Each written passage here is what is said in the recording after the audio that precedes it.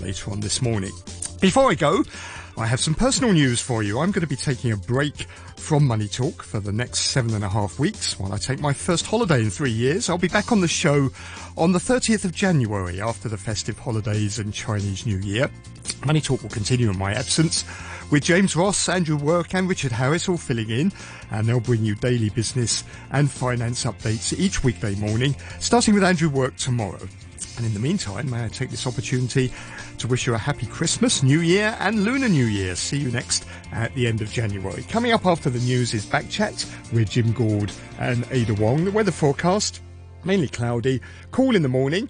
Maximum temperature is going to be around 19 degrees. It is going to remain cool, but with sunny periods tomorrow, and then become fine in the following few days. It's 16 degrees right now, 73% relative humidity. Time's coming up to 8:31. Here's Barry O'Rourke with the half-hour news. An engineer says the government should get involved in the latest investigation over a train service disruption rather than leaving it to the MTR Corporation to investigate internally. During yesterday's morning's rush hour, hundreds of passengers had to abandon a train and walk along the tracks.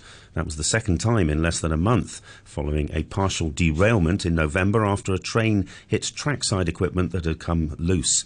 Louis Zito said the latest incident was less serious, as it appeared that a cable supplying power between the carriages had broken. This incident, as compared to the previous one, this one is a bit less, because it only disconnected the wire connection. If the whole coupler is disconnected, then it will be dangerous, because the two trains will be cut off. This time is the connection. There is a cable supplying the electricity to the car is torn. They should have a checking after the close-out date of each day, before the train start up. So I think they might list some procedure during the checking of this train. The University of Hong Kong has been working on a new hepatitis B drug with the aim of freeing patients from lifelong medication. Currently, patients have to take pills continuously to prevent the viral infection from causing cirrhosis or even liver cancer. Professor Yun Man Feng leads the university's hepatology department. This drug works quite differently from what we have right now, because the current treatment actually just suppresses the virus to lower down the hepatitis B virus DNA. This drug actually lower down what we call the virus antigen. In particular, for hepatitis B, we call this antigen surface antigen. This antigen actually suppressed the immune cells. And that's why if we can have this drug to lower down the surface antigen, it removes the agents that suppressed the immune system. The Russian Defense Ministry has blamed Ukraine for explosions at two air bases, both hundreds of kilometers inside Russia. It said Ukrainian drones caused the blasts, which killed 3 people. The ministry's spokesman is Igor Konyashenkov. As a result of the fall and explosion of the wreckage of jet drones at Russian airfields, the hulls of 2 aircraft were slightly damaged. 3 Russian technical servicemen who were at the airfield were fatally wounded. Another 4 who were wounded were taken to medical institutions, where they were provided with all the necessary medical assistance. Hours later, Russia carried out 17 missile strikes against Ukraine, once again hitting electricity infrastructure. The Ukrainian state energy firm says there will now be emergency power outages across the country. The US Space Agency's next-generation crew capsule is heading back to Earth after making a close pass of the Moon. The Orion spaceship used the gravity of the Moon to propel it back towards Earth. Here's the BBC's Jonathan Amos. Launched from Florida last month, NASA's Orion vehicle has had, so far, a highly successful outing. Engineers have lauded its performance, but they know a key objective lies ahead, landing it safely back on Earth. One last big burn on Orion's main engine close to the Moon has put the craft on a path to come home at the weekend. It'll enter the atmosphere at 32 times the speed of sound. Its heat shield will reach 3,000 degrees Celsius. If Orion survives that, engineers will know it's ready to carry astronauts. And the Swiss-based mining company Glencore says it will pay $180 million to the Democratic Republic of the Congo to cover corruption claims. It's the latest in a series of similar cases. And Glencore has agreed to pay more than $1.6 billion in fines this year, and in May the firm admitted bribing officials in several African countries. Finally, the pioneering US tennis coach Nick Bollettieri has died. He was 91 and worked with some of the most successful players in the modern game, including Andre Agassi, Maria Sharapova and Boris Becker. And that will be more news on the hour from RTHK.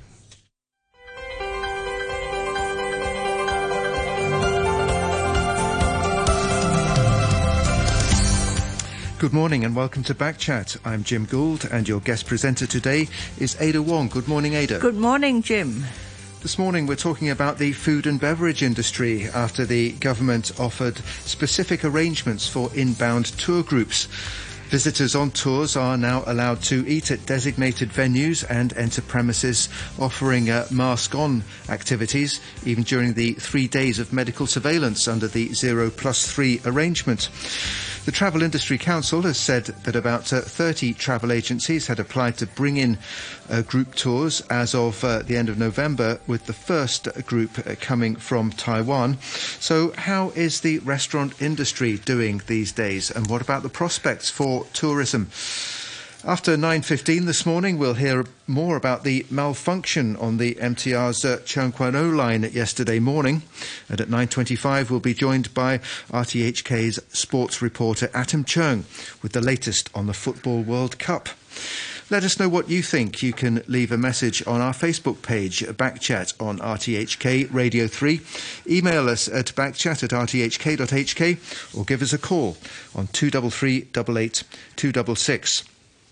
Joining us now in the studio, we have Shek-kei Hiew, who's Vice Chairman of the Association for Hong Kong Catering Services Management Limited, and Amy Overy, owner and operator of Hong Kong Greeters Tours. Good morning to you both. Perhaps Shek-kei first. So these changes to the rules governing tour groups, how useful are they to the catering industry? For most of our members, the restaurant is pretty big.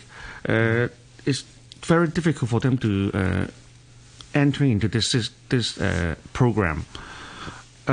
Initially, there's about 8 restaurants that's interested in this scheme, but currently we just have asked them. There's only left with 1 or 2 restaurants which is interested, because for them to take the risk to enter into this program, especially with the Christmas and the Chinese New Year coming, and it's too high of a risk for them if, in case some tourist is hit by the COVID, and then the restaurant have to be closed, and most of the response is this.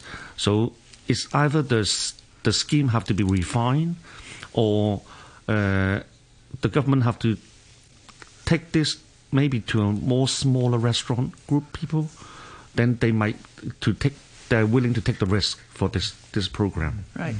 What is the biggest operational hurdle, of these new rules? What do you think? Well, it's a separate area, and I think everything seems okay. Is it because there are no separate toilets, or? I think there's no separate toilet. That's the one thing. The other thing is because the restaurant is over 100 customers, or the space is quite big, the restaurant. If you isolate one room, it's okay. But then for some it's okay, but not for most it's not okay, because in Hong Kong they have a collective toilet system rather than on an individual basis. But for them to operate in such a terms is a bit harsh.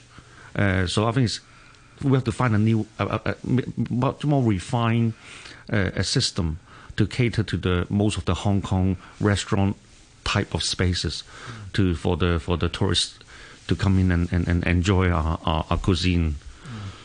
So is it only large-scale restaurants that could benefit from this? Because, of course, they have to keep the people on tour groups away from the regular customers, yes, don't they? Absolutely. But I think we should do a bit more encouragement to a medium-sized or smaller restaurant, or further away from the city, and to encourage them to engage more on this is better on the current basis. But if they can refine the system, or refine the kind of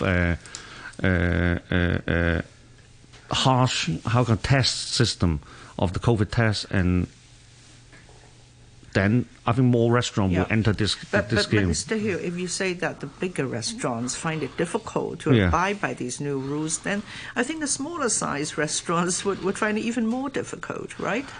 But simply because unless they shut down their restaurant and only caters to the tourists, because the locals would come in and they will see tour groups, and they might see the amber sign, the amber coloured, leave home safe, and so they might walk back out again. Yes, because the smaller restaurants are already running on a very tight budget and very difficult time for these past 3 years. I think they're much more willing to talk to individual tour group, and then they can work a better, more refined catering system for them. For bigger restaurants, because they have taken on a bigger chunk of the restaurant, and if they take on only the tour group only maybe 5% to the restaurant, but then they have to forfeit 95% of the restaurant business. Now, I think that's the kind of why we will think the smaller restaurant will be easier to take on this system. Okay, Amy Overy, you're the owner of Hong Kong Greeters Tours. Just give us a little bit of background first about your operation. So we run smaller group tours and individual tours, private tours. So the more recent tourists that we've had, it's only been 1 or 2 individuals that have come in. I don't have as much of a headache as trying to cater for 20, 25, 30 people. So I reached out to a couple of restaurant owners that I knew, or contacts in restaurants that I knew. But I think the trouble, even with just very small numbers, is the risk reward is just not there for the restaurants. The SK and I were talking earlier, and he was saying, if just one person brought in the infection, that would mean the restaurant closing down for a period of time. And really for 5% of the business for the restaurant, it's not worth it for them. I read that you might be contacting the outlying islands, yes. Like Llama Island or other islands. And now, those restaurants are sort of out in the open. So are they less risky? I think that was my original thought, was how can I make this work? So I have a good relationship with Llama Rainbow. We do a lot of local activities with them, local people and schools. But I did think, if there was anywhere, because it's a lot of the seating is external as well, that they might be able to cater for it. And they were interested. So it was good news. Yeah, as well as Llama, what are the other sort of venues that you would be looking at to take tour groups to? Well, we've had very small incremental changes, which we're very grateful for. So in terms of taking people around Hong Kong, we can now enter museums, we can enter temples on an amber code. So we can still do those activities. But when it comes to providing a meal, providing food for them, we are doing a lot of street food. So people are getting it and taking it elsewhere, or even delivering to an area of public space that we can go and cater to. I have even considered taking people to my home to feed them. But like I say, it's not 25 people. Yeah. So does it mean that you take them to a park and they just eat their takeaway, their lunch boxes there?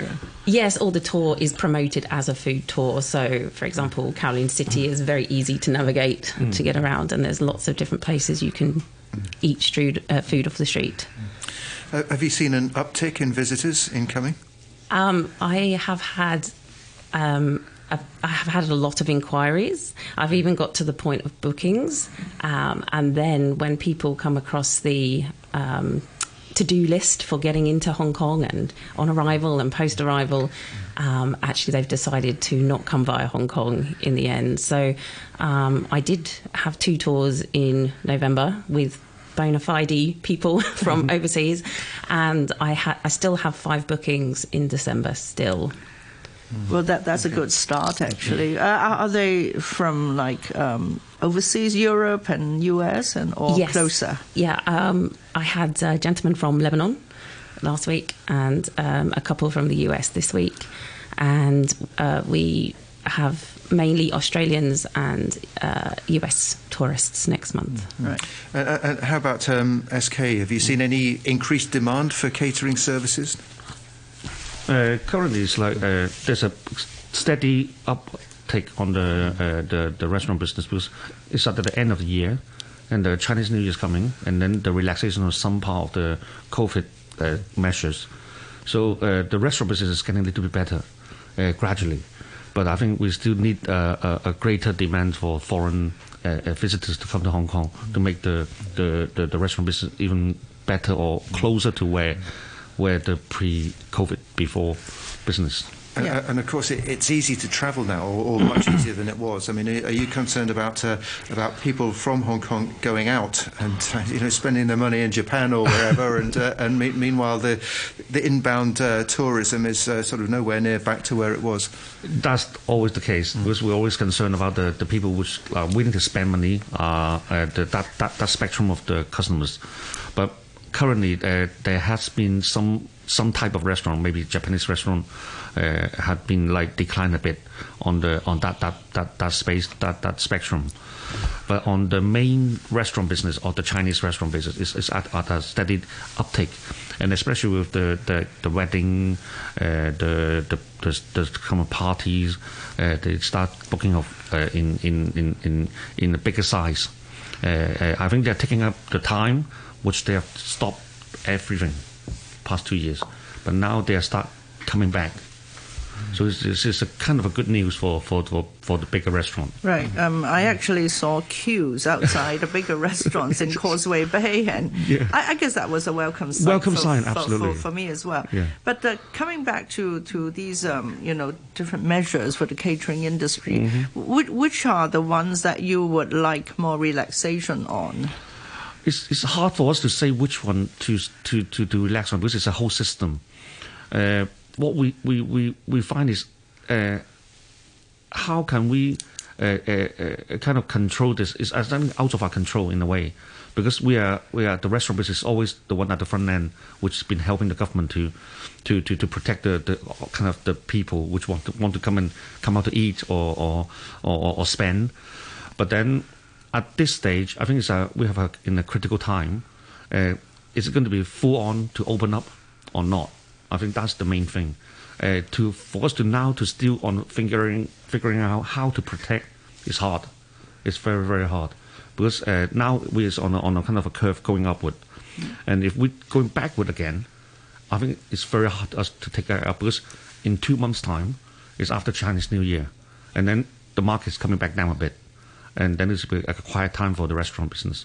So I think we have to find out a way to see how that can be opened up bigger, rather than going back, how we can we remeasure this system. So the restaurant's not worried in the next 2 months, I guess. With December definitely, and then January we have an early Chinese New Year next year, and then then February, March business will be slow again. I think we will.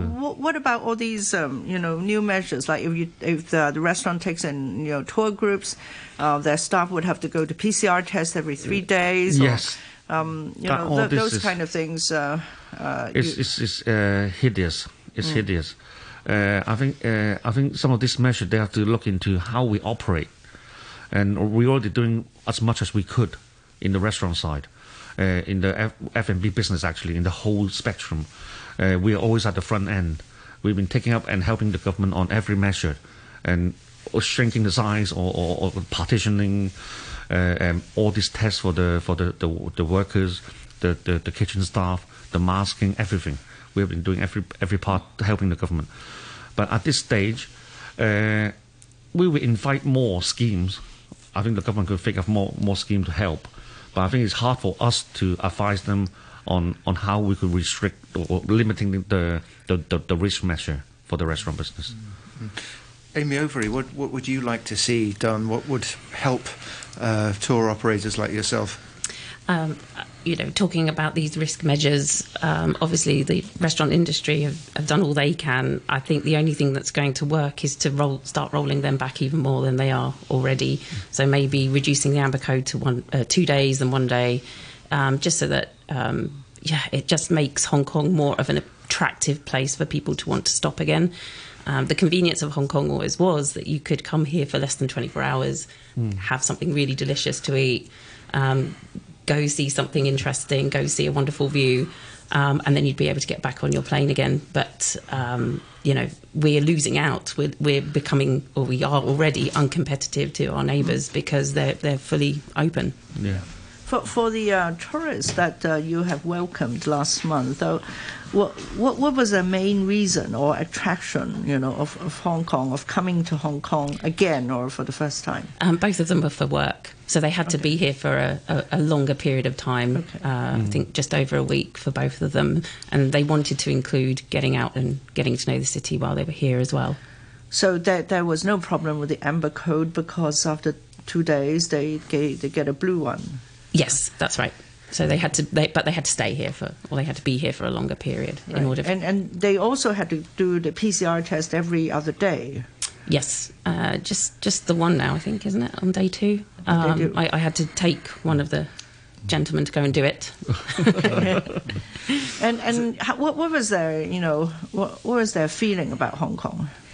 I think, both of them had been here before, so they remembered what it was like before. And, it is understandable. Part of my job is sort of trying to explain, if you come from somewhere that's like, has perhaps the same population, but much more, like 100 times the space that Hong Kong has, then, we've got to be, they've got to be receptive to the conditions and the risk that pose with everybody so close together.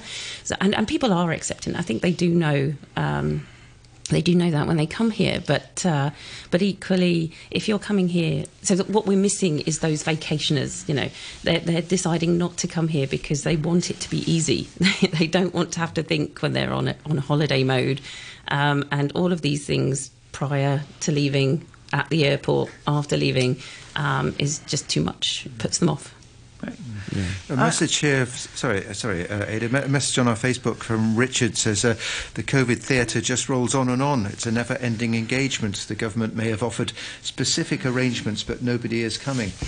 There are lots of different parts to the rules, these latest rules, aren't there? I see one of them, for instance, is live performances are not allowed in the same area where people on tour groups are having lunch, where they're eating. I mean, things like that. How much of a difference do they make? I mean, is watching a live performance a big part of a tour? Do you think? How does that compare with something like the Sevens? I don't know. Is that live performance? I'm not sure. But those are the things that people might be coming here for, and therefore would probably. I think there were lots of exemptions during the Sevens. Okay. Yeah. Absolutely. Yeah. The 7 day have given a lot of privileges to allow them to eat and perform on the same area. I think that's the reason why it happened. Yeah, I'm actually trying to persuade someone to come to a conference that I'm organising in February, and her first concern is that if she's tested positive, would she be sent to Penny's Bay? So I guess now. Would they still have the risk of being sent to Penny's Bay? Whenever people contact me, I send them a list. These are the FAQs, right? Yeah, these are the FAQs, and I very clearly put that in there, that is one of the risks. But in experience, that hasn't happened to any... even people who've tested positive, they haven't been sent to Penny's Bay. They've been able to stay in their hotel room for the longer time. But now I'm hearing that hotels will charge extra for cleaning if that's the case. So that's like a addition to that. Might be another reason to put people off if that happens. Right. And SK for the restaurants. I think we've had bad times, but the government is saying that the worst times are over. What's your feeling about 2023? And one thing I've noticed is that people are dining out earlier, and even in Causeway Bay, most of the restaurants are ready to close at 10 or even before 10. 9, actually. Sometimes it's all gone quiet. So have our habits changed, or what has changed? Absolutely. The way we spend money. And the limit on the nighttime spending is lowered, and then the timing of dining, they go home early, and then the takeaway had gone up. I think this is the new habit in Hong Kong right now. Until I think where all the borders open up, then I think this will not change. I think we will maintain this kind of system or the habit that people will spend before 9. Right. All the dining. But what's the impact to restaurants? So definitely they are more takeaway, spending. And if you work with the delivery companies, would the overall income be the same? Or? No. For the first question is, I think for the TST and Causeway Bay area is hardest hit because the rent is high, and then most of the money making is from the nighttime venue. And now the nighttime venue is almost like cut in half, and then the people spend lower, not like previously maybe 300 to 600 or 700 per head, but now maybe under 300 per head. And I think that's kind of a big hit in the kind of red area, the hot area before. But on the estate side or much more the new territory side, they are quite okay in a way because most of people spend back into the local area, and then I think that maintain a good business for them sometimes. But for the second question is the style of eating. I think they all the takeaway is hard because all these big companies take on a big chunk of the takeaway cost, so it's hard to do a good with that relationship with the big company. But on the local basis, it's good on the takeaway. So you're still, a more rosy picture for 2023? I think it's on the edge. We have to see how everything turns out. Right. Globally or PRC, the mainland China government, how we treat the border. And that will be our lifeline in a way. Amy? Sorry, can you repeat the question? Yeah, the 2023, which of your clients would come back? I'm hoping it's the people who I would see regularly, the people who are going to spend 24 hours, 48 hours in Hong Kong and want to see the best of it in as small a time as possible. Do they have a smaller budget? Not usually, no. They're usually staying in a nice hotel. They're getting a private guide, which is probably one of the most expensive ways to see the city. So you haven't been charging less? That's good. Haven't really even reviewed anything. There's not been a point to do that. So. But no, if anything, I think maybe there's going to be more demand for private because people don't want to be in a group with others that they don't know or on a big bus or something like that. And another message here from a listener. I've got to say most of our listeners are really looking forward to the time when there are no more COVID restrictions. But this from Leslie Ann says if we didn't have this ridiculous 0+3 system, then the restaurants wouldn't have this problem. Are there like specific restaurants in Hong Kong? I mean, I'm thinking of having gone on overseas tours where you go out somewhere and you go for lunch and the restaurant is clearly designed just to cater for tour groups. I mean, are there places like that in Hong Kong, and have they had to adapt, during the period of very limited tourism? Jumbo is the one that jumps to mind. That's the main one, actually. It's not there anymore. And it's gone now. Yeah. I think most of these restaurants have been gone. I think on the maybe in Hong Kong side or kind of the big tour group side, and most of those restaurants have been shut down, and for the past 2 years they totally cannot survive based on this tour group. So I think Hong Kong is such a fast market, and everything, if you don't work in few months, you're obsolete, and then so the restaurant have been surviving very hard for this past 3 years. Yeah, we're finding the very sort of traditional family-run businesses over these last 3 years have just all declined. They have no one to take over and no business. So it's tough. It's sad. Well, let's hope 2023 is a better year. But okay, we're coming up to the news now. We've got to take a break. We'll be back at 3 minutes past. Thank you very much to our two studio guests this morning. That was Amy Overy, you heard from, owner and operator of Hong Kong Greeters Tours, and thank you very much to Shek-kei Hiew, Vice Chairman of the Association for Hong Kong Catering Services Management Limited. Thank you. Thank you. you. A quick look at the weather. It's going to be mainly cloudy today, rather cool. The outlook at remaining cool in the morning with sunny periods tomorrow, becoming fine in the following few days. Temperature difference between day and night will be large, quite large. Currently it's 16 degrees. Humidity is at 71%. Eat in designated restaurants and so on. And for the next about the next 15 minutes, we're going to be focusing our attention on a slightly different part of it, because we have with us Anthea Cheung, who's director of the Lan Kwai Fong Association. So good morning to you. Good morning, Jean. Good morning, Ada. And thanks very much for joining us on the programme.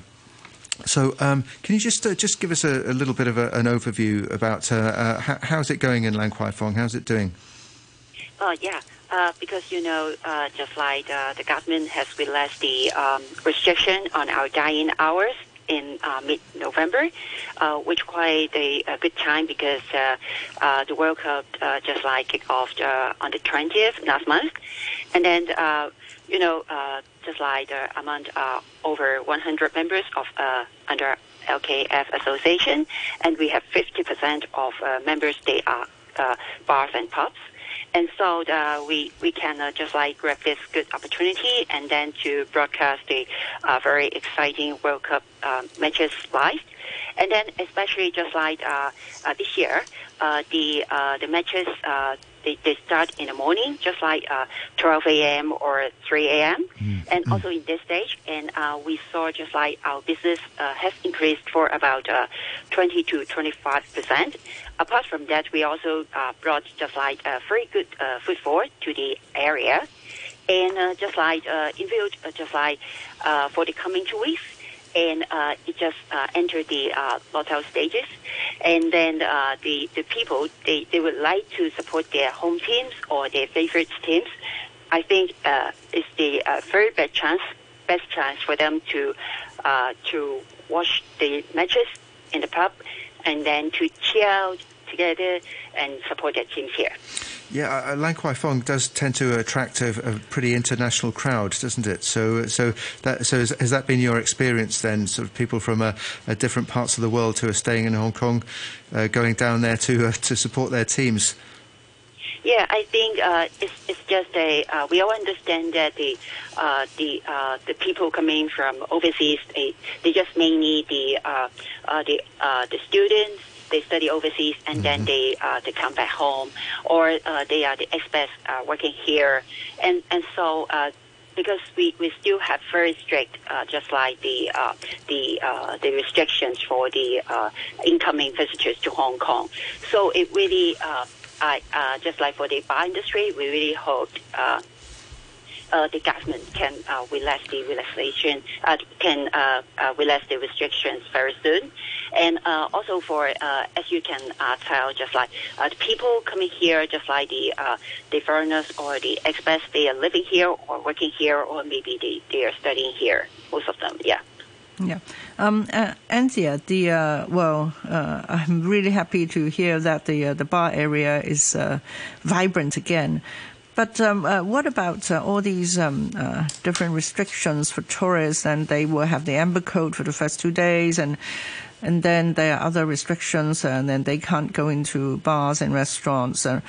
Have your operators, have your members, encountered any difficulties in allowing these people in? And what are their thoughts?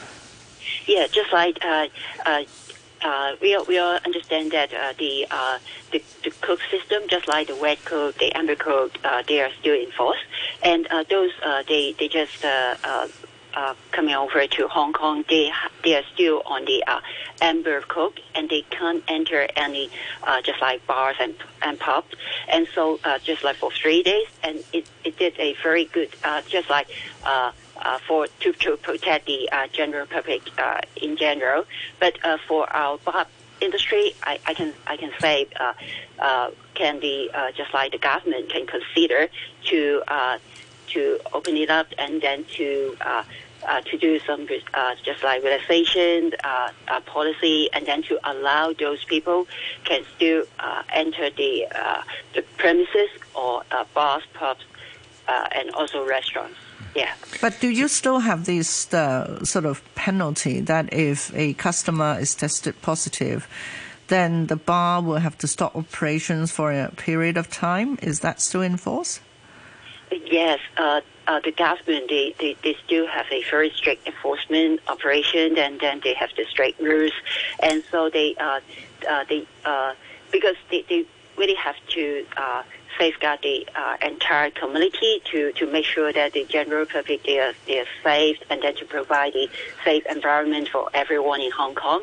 And so they always have the just like I can say there's a visit to our premises, and to make sure that we are all in compliance with all the restrictions. Yeah. So that increase in business, I think 20 to 25%, I think you said, is that entirely down to the World Cup being on at the moment? I think, just like as I mentioned earlier, the World Cup is now in the knockout stage, and then it's getting more excited, and people will like to just like to gather as a big crowd, and then to come over to bars and pubs, and then to support their favorite team. And I think we will expect a more good business increase for our industry for the coming 2 weeks. Yeah. And how does this one compare with the last World Cup 4 years ago in Russia?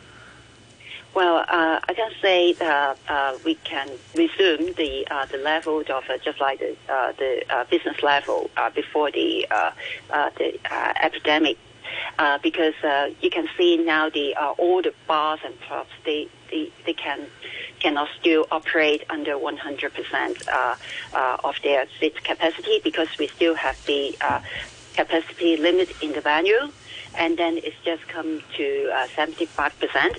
But for the restaurants, they are now open up to 100%.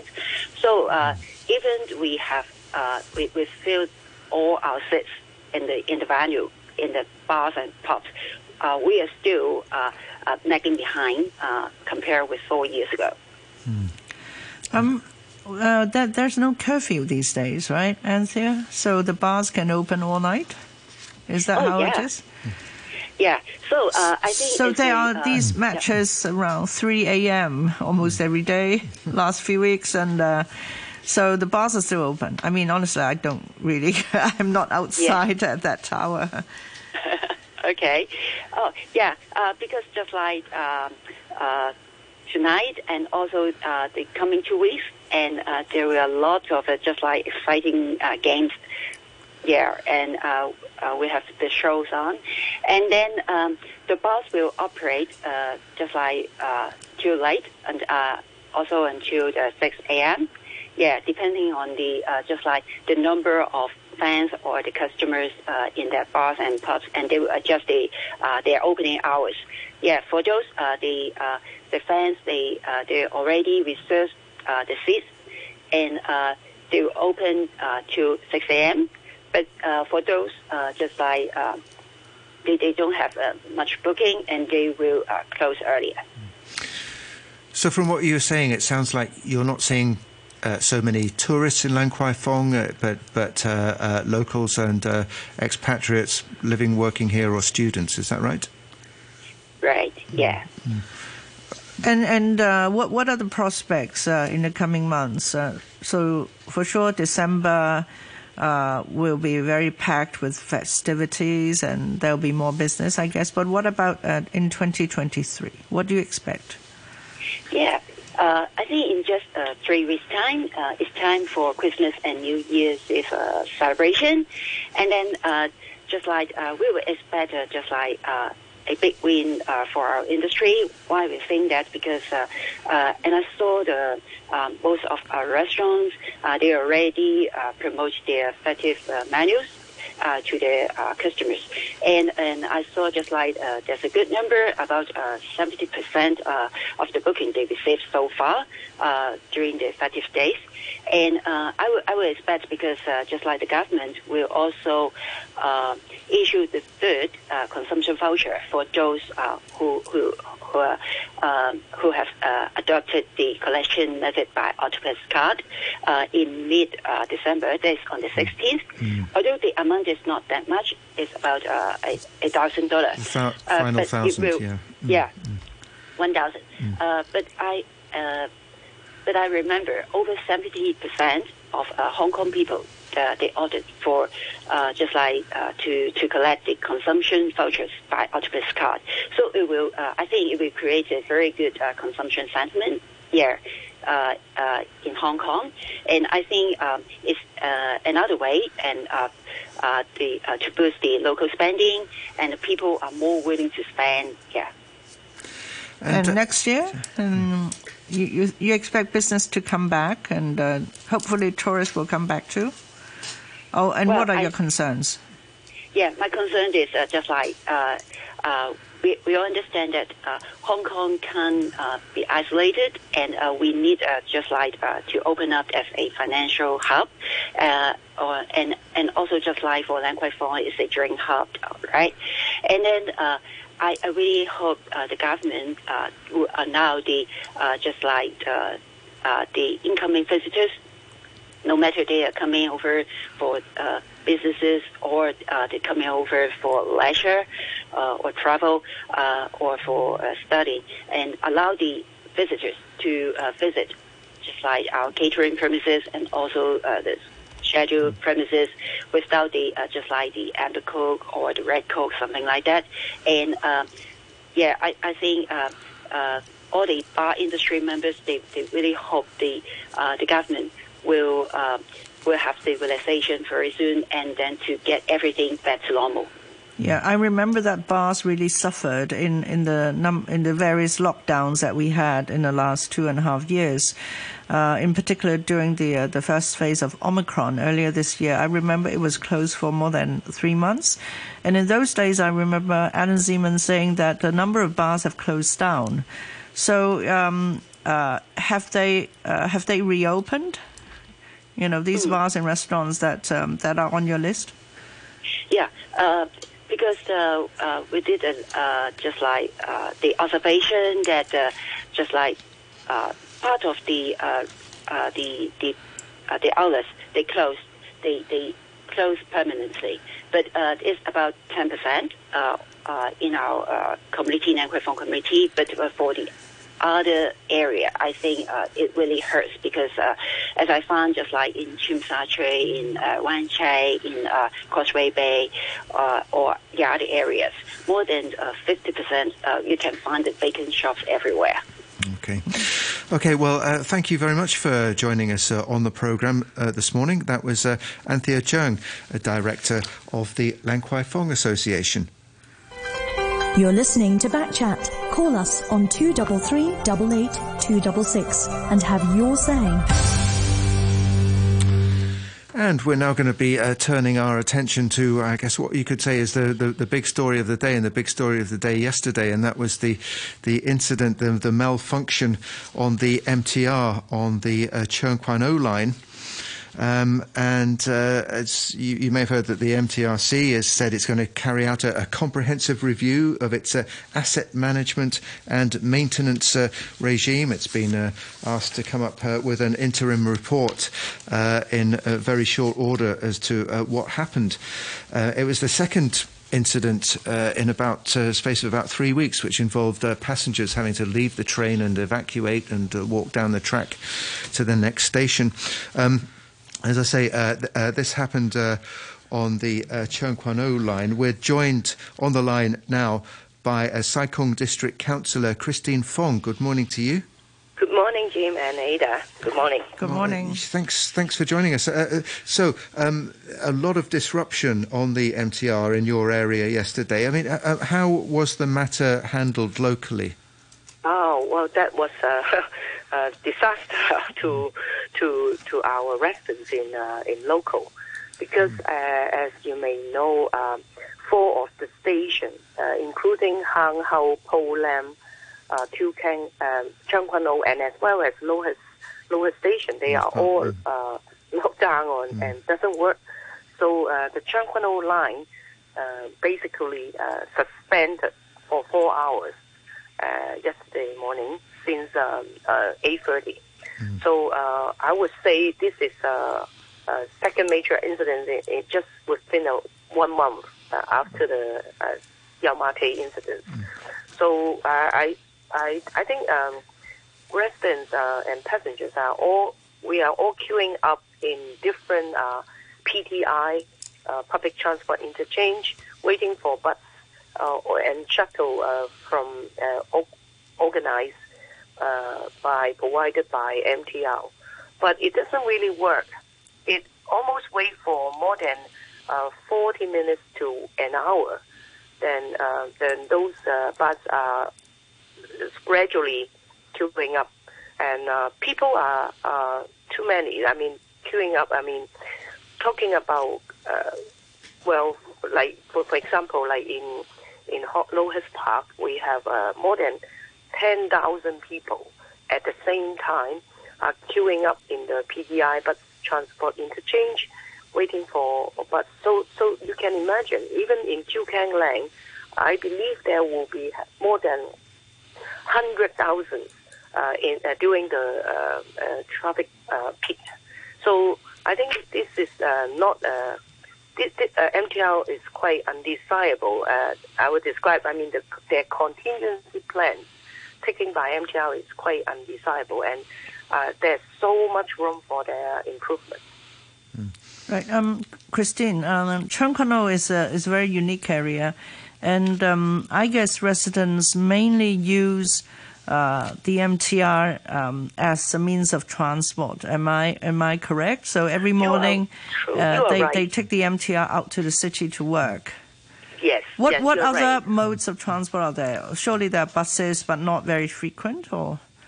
That is the situation, Ada. In fact, most of the residents in Cheung Kwan O, they are completely relied on MTR, mainly, probably talking about 90% or even 95%. And daily we have, every day we have almost 500,000 passengers relying on MTR to their work. So there's only 30 bus routes in our area. In fact, lucky as last time, as I mentioned, by the time of 12, the coming Sunday, we have another new bridge and new tunnel for the Cross Bay Bridge and Cheung Kwan O Nam Tin Tunnel. May have a better arrangement for diversify those transport. But still, we are completely relying on MTR service for them to go to work, particularly to Hong Kong Island. Most of our residents are going that way to work and for their family or visit or taking care of their other families as well. So I think for this time, it is the right time to review the whole transport network for Cheung Kwan O, because Cheung Kwan O always set as a branch line for MTR. So we are only one way to through the Chu Kang Land Station to Yau Tong to Hong Kong Island. So I think that's why I think as government also proposed another 50,000, talking about 135,000 residents moving to Area 137. Means nearby the Inno Park area for by the time of 2030.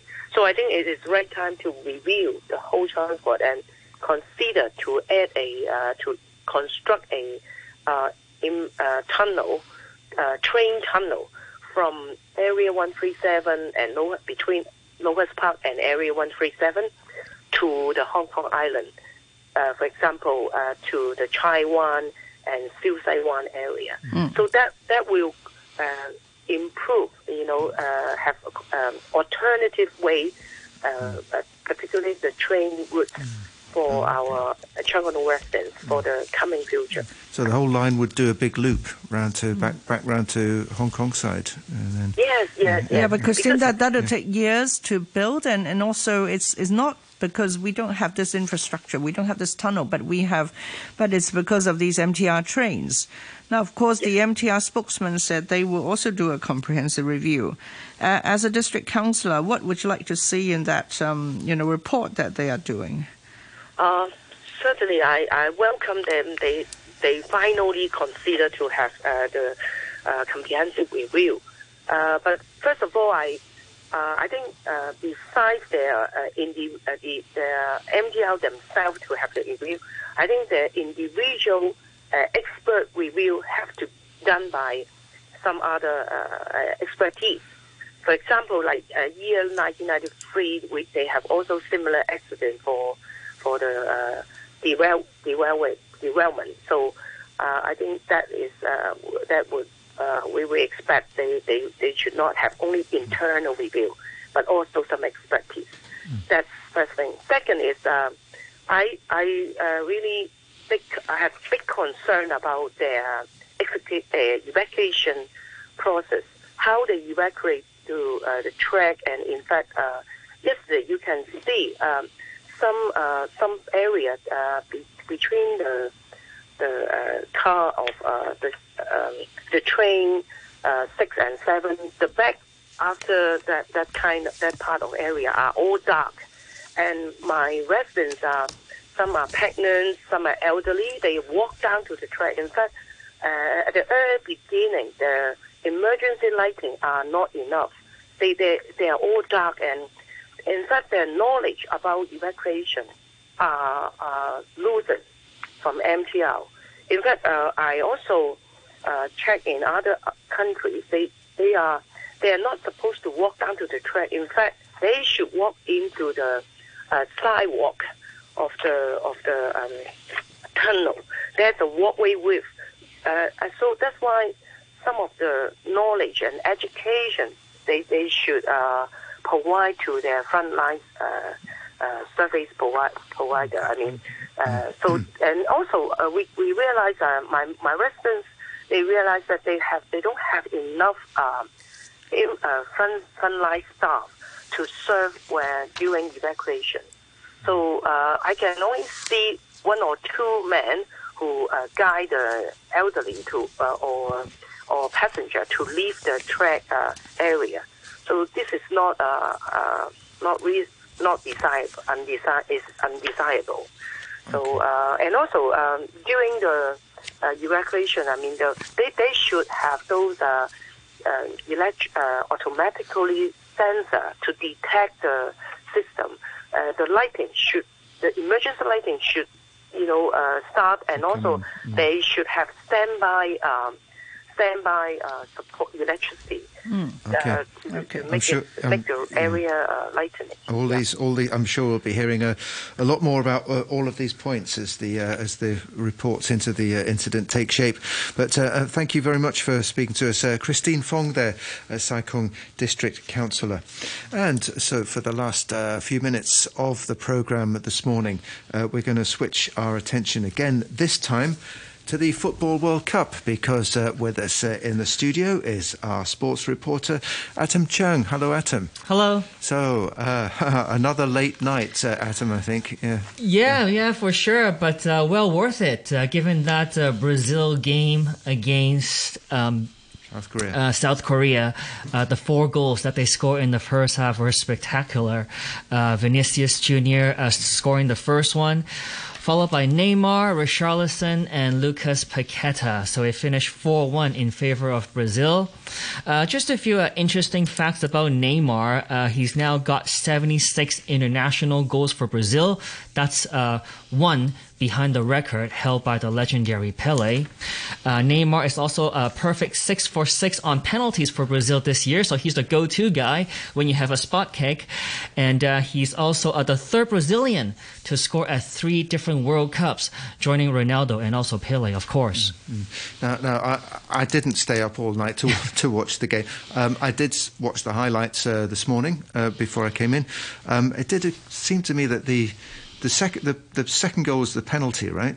Yeah, so the second goal was the penalty. Richarlison won it because he beat the Korean player to the ball and was taken down. Right, okay, yeah. It looked like a slightly dubious penalty to me. But anyway, I mean, Brazil were spectacular. The movement was spectacular, wasn't it, in the first half? Exactly, and even more spectacular was that third goal when Richarlison kept the ball in the air. I think he touched it 5 times to keep the ball up and then did a 1-2 with his teammates and went in and scored. And also, I mean, credit to South Korea as well, because they didn't give up, did they? They were 4-0 down at half-time, but they kept going, and they created some chances in the second half, and they scored as well. They got a consolation goal. Exactly, and you can say they won the second half. That goal scored by Park Sung-ho, a young player, 25 years old, plays for Jeonbuk Motor, so good for South Korea to end on, at least get a goal from the game.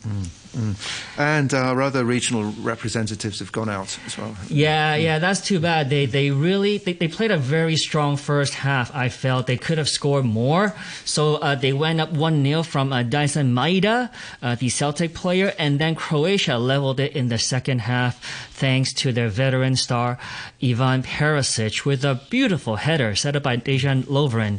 Perisic now leads... Well, he's actually level with another Croatian legend, Davor Suker, with 6 World Cup goals. So that means now it's Croatia versus Brazil. Now, of course, that went into penalties. And another hero is the keeper, Dominik Livakovic, who stopped 3 penalties to take Croatia through to the quarterfinals. Right. And the final 2 round of 16 games coming up tonight? Yeah, they should be interesting. So first up at 11 p.m. Hong Kong time, it's Morocco versus Spain. Spain have been criticized for losing to Japan in the group stage, but they do have the players to get it done. Alvaro Morata has scored in all 3 group games for Spain, but they're going to need a little more from the likes of Ferran Torres and Marco Asensio. They scored in that 7-0 opening win against Costa Rica, but have been pretty quiet ever since. Morocco are also pretty good.